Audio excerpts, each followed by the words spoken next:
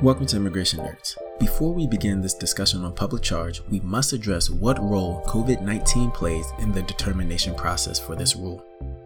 USCIS announced after this recording that immigrants who undergo medical testing for COVID-19 or receive treatment for it will not be penalized when applying for green cards and visas under the newly enacted public charge rule. This piece of information is important to keep in mind throughout this episode. Treatment for COVID-19 will not negatively impact applicants. Joining today to discuss this final ruling and its impact is Erickson Immigration Group attorneys Richard Christensen and Crystal Kearse. I'm Ian Gaines. Come join us beyond borders.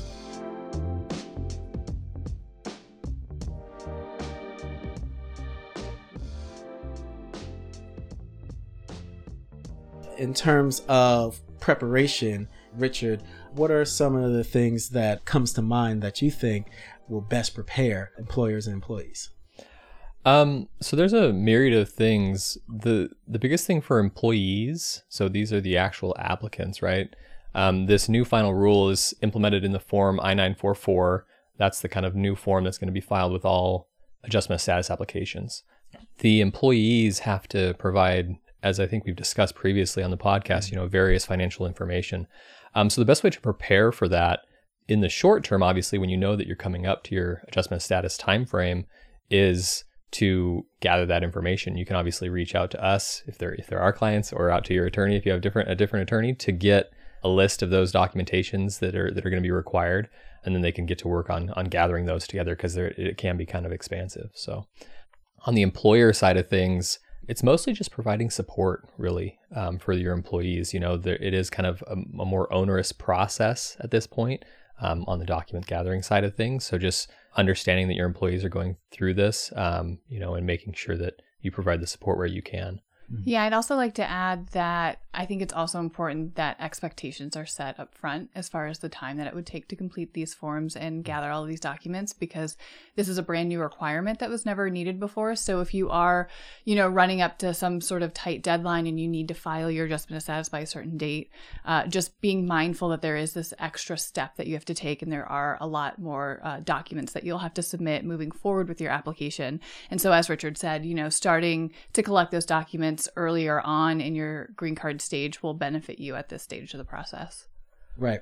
And could you break down a little bit more what the I-944 is and what's required? Yeah, sure. So the I-944 it's titled a Declaration of Self-Sufficiency. So basically, in the past, the USCIS public charge rule, which has always been around, it's not necessarily a new rule. It's kind of a redefinition of an old rule is what's actually happened. And it used to be that it wasn't assumed that you were a public charge. Now the assumption, USCIS has kind of shifted gears, and the assumption is that everybody's a public charge basically, and you have to prove you're not. And so that's what the I-944 does. It's a form that requests financial documentation, health insurance, educational, past educational experience, in order to prove to USCIS that you're not going to become a public charge, which is basically somebody who relies on the government for their subsistence. Right. Oh, yeah. So, to speak more specifically about the actual evidence, the form actually does walk you through all the different factors of being a public charge. So they're looking at things like your age, your health, your family status and financial status, education and skills. So along with that, you have to show all of these different pieces of evidence. So it is interesting because one piece of evidence that you have to include is your credit report. Right. And so, just because you're filing an adjustment of status application from within the United States does not mean that you've lived here long enough to build up credit. So, I'm curious, Richard, to get your stance on what is that alternative evidence if you've just arrived in the United States and you're now qualified to file for an adjustment of status. What do you submit? How do you meet that burden of proof so that your application is not rejected up front by USCIS? That's a great question. And it's something that we're actually kind of still feeling out to see exactly what USCIS says, right? So in the instructions to the I-944, they do say that if you don't have a credit report, because of, not enough time in the US or what have you, then you can submit proof that you don't have a credit report, which typically will just be, requesting a credit report from one of the big 3 credit reporting agencies, them saying we don't have a credit report for you, and submitting that proof to USCIS. But then they also say, and you may submit proof that you've paid your bills on time or something kind of vague like that, right? And so it's not extremely clear how they'll weigh that, and what that'll mean for the individual who doesn't have a credit report. But there is, ways that we can explain that to USCIS, and the hope obviously always is that they'll be understanding of that. But right, what it comes down to is the discretion of the officer, right, of each officer, and the 5 different factors, the criteria is on a sliding scale, right, and up to the determination of each individual officer. So I know they increased one of the thresholds for a family of 4 was having an income of $32,000, and then they increased that to $60,000 as a determining factor of, okay, this is a point against this applicant, right? Also, you take in age, those between 18 and I think around 60, 61, where the more favorable decisions will go to those who are younger versus older, but they don't say the difference. Applicant who's 20, all right, how does that play into this sliding scale versus person who's 32? Mm-hmm. How much does that change? How much of a negative factor is the 32-year-old versus the 20-year-old? Those guidelines haven't been clearly defined. Yeah, and that's actually something that we're trying to kind of anticipate as best we can. But, similar to the question about the credit report as well, it's going to be a process to see how USCIS responds as we continue to file more and more of these petitions with the I-944 form. And I love what you brought up, Ian, about the income level, right? So, and what you're making reference to obviously is that if you make over 250% of the federal poverty guideline for your family size, whether it's 4 or 2, whatever it is, then that's what USCIS says is a heavily weighted factor in your favor, a positive factor, right? But what does it mean if somebody makes between 125%, which was the previous level and still technically is the statutory level that you need to make over, and the 250%, this new 250%, is that a bad factor? Is that a good factor? Is it a semi-good factor? We don't know. And that's one of the things that's, I think, why early on in the process there was a lot of pushback to USCIS on this, is there's a lot of gray areas that are going to leave immigrants kind of in the lurch in a way while this new rule gets worked out over time. Yeah, so as the rule just took effect on February 24th. So we've submitted applications under the new rule, but of course, with current processing times, none of those cases have been adjudicated yet. So we are closely monitoring what these trends will be. And our guidance, will shift with those trends. If we notice that they're putting more emphasis on certain pieces of evidence, we will encourage applicants to make sure that they can include things like that. And it is also important to note that, as you guys have mentioned, this is a totality of the circumstances analysis, meaning they look at all of these different factors and then they make a determination within the adjudicator's discretion whether or not they believe that this individual will likely at any time in the future become a public charge, which is quite a large analysis to make. But, as Richard has already pointed to, one of the heavily weighted positive factors, I think it is important for listeners to kind of understand at least what we know, what are heavily positive and what are heavily negative, and then everything else does kind of fall within this gray area. So in addition to your income being over 250% over the poverty guideline, you can also show that you have the appropriate health insurance for your period of admission. And they want to make sure that excludes subsidies in the forms of premium tax credits. And then, so those are really the positive factors. And then if you're looking at the negative factors, lack of employment is a big one. Students thankfully are exempted from that. Not totally sure how they will handle a situation where they're looking at a student application because income is such a heavy factor when you're looking at someone who might become a public charge. But they have specifically stated that they will be exempted. And then, of course, the receipt of public benefits for more than 12 months in any 36-month period. So that's really not going to impact anyone for at least a year because they're looking at public benefits receded as of February 24th. So at least you have some sort of leeway in there. And then, they look seriously at your health history. So if you have a serious medical condition in combination with the fact that you don't have health insurance, that will be a very big negative. So, something that you can look at if you're not currently insured in the United States prior to filing your adjustment of status application is to get health insurance. That can only help benefit your case in the long run. So it's things like that we're going to be looking out for as USCIS continues to adjudicate these petitions in the future.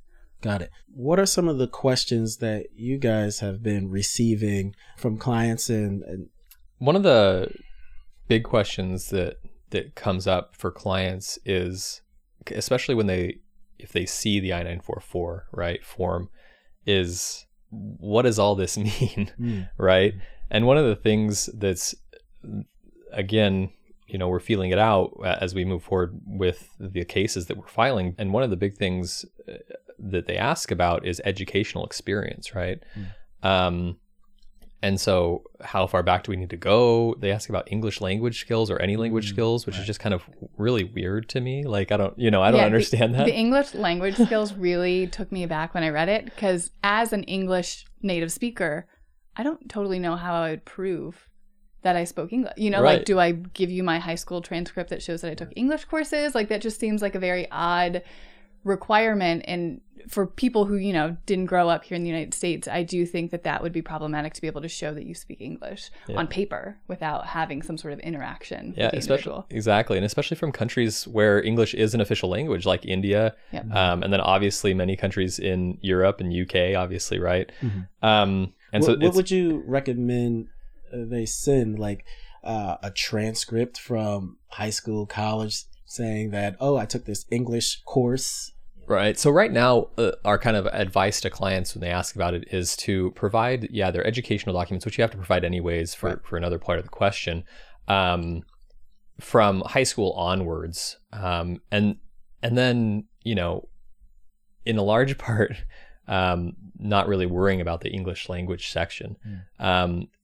This is just kind of anecdotal, but to give a little bit of, this is something that I've kind of mentioned to clients as well, as far as which things are concerning and which things aren't concerning within the I-944, and things you have to be worried about and like stress over about getting the documentation for, the financial documentations are of the utmost importance. Number one. Right? That's number one. And closely there behind, as Crystal talked about, health insurance information, right?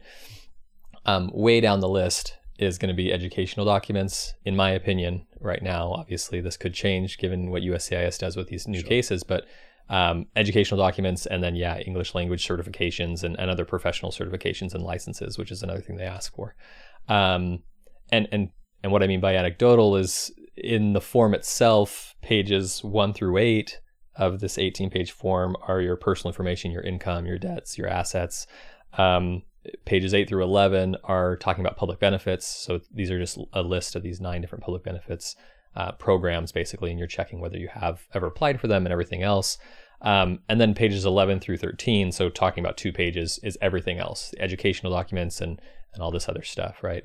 The last 5 pages are just signature pages and stuff. But so it's a small portion even of the physical form. So I don't think that people need to be overly concerned about, at least that's my opinion right now, the English language requirement, the educational documents and stuff like that. Obviously, we will be requesting those, as will any other attorney that's doing these forms for you. But I think of the utmost importance is the other stuff. Yeah.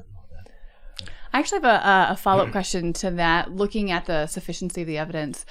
Do you think that USCIS will issue an RFE if they look through and they're like, oh, well, I'm just not totally convinced? Or do you think that they would wait for the AOS interview, since now all adjustment of status applications have to physically appear, to maybe bring further documents or to explain, that would certainly bring into question whether or not someone speaks English at the interview. I'm curious to see how USCIS is going to handle these adjudications and what responses we'll see if, for whatever reason, they feel like there's some sort of deficiency in what we've provided. Yeah, I'm interested to see that as well. My initial, opinion on it is that USCIS, if the reviewing officer feels there's something insufficient in the application, and they're unsure if this person will become a public charge or not, then they would issue an RFE. In my experience with AOS process up until now, anything that they're missing that's substantial in their minds, and by them I mean USCIS, they're going to ask before the interview. There's things at the interview they'll ask for, after the fact, if they learn something new at the interview, or if it's something like, the medical report, which is a medical exam that has to be done. They'll ask for those at the interview sometimes if there's an issue with it or if it wasn't filed previously. But those things are kind of more administrative, right? So if there's administrative things missing, they'll hold off till the interview. But if there's something that's substantial, then they might, I would expect them to issue an RFE on it for sure. Just going back to your earlier question about, what people have been asking questions in relation to this new rule, I have gotten several questions as far as like which public benefits fall under this new rule, and which fall outside of the rule. So I've done a lot of research into it. The biggest one that hits applicants that I've seen thus far are state-issued cash assistance programs. And these are defined really by the state and the locality. So it's important that you look up your own state's rules on these. And I've done this research for, several states like California and Florida. And if you just do a search on their website, they have a whole cash assistance page, and it will talk about the different programs. But something that I had discovered in the research that I thought was interesting is that the Social Security insurance is specifically excluded. And it's excluded because it's considered an earned benefit, meaning you work here in the United States, your tax dollars go to this program so that in the event that you need it, you can kind of take from that fund.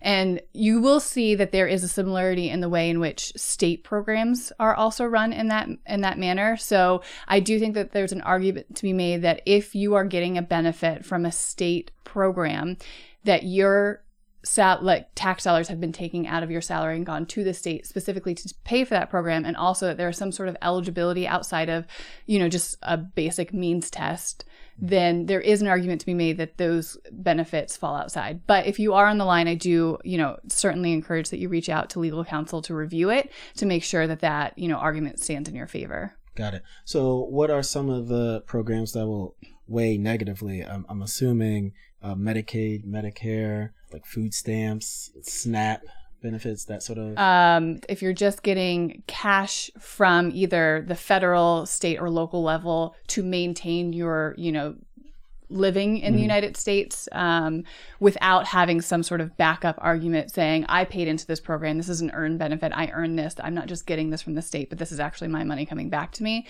That's really the difference that you want to look for those types of benefits. So I do want to mention how this new rule applies in the non-immigrant context, because there's, a lot of the media coverage and reports has been really heavily focused on the adjustment of status and this new form and that whole new process. But it is really important to note that this does, in fact, impact those who are in a non-immigrant status. So for all applications moving forward, they've added what is called a public benefit condition. It's a condition on approval for an extension of stay or a change of status application in the United States, which is buried in there in the regulations. And it's particularly interesting to me because it does not appear, based on my reading of the regulation, that there's any sort of totality of the circumstances analysis. Instead, it's, have you taken 12 months of benefits within the last 36 months? If so, you are no longer eligible to extend your status in the United States or to change your status. And if you think about it practically, the way it would kind of work out is that you file this application, you in fact have taken these benefits, you're no longer eligible to remain in the United States. You then have to exit the US, and now here you are. You're now going to be subject to this new inadmissibility rule, which is what we've been talking about. Then you go through the 5-factor test to be able to be let into the United States. So I am curious to one, the reasoning behind something like that they've just added this new condition on this application that falls really outside of inadmissibility, because you're not asking for an admission when you're extending your status in the United States. And then also, will the totality of the circumstances analysis actually be better for the applicant?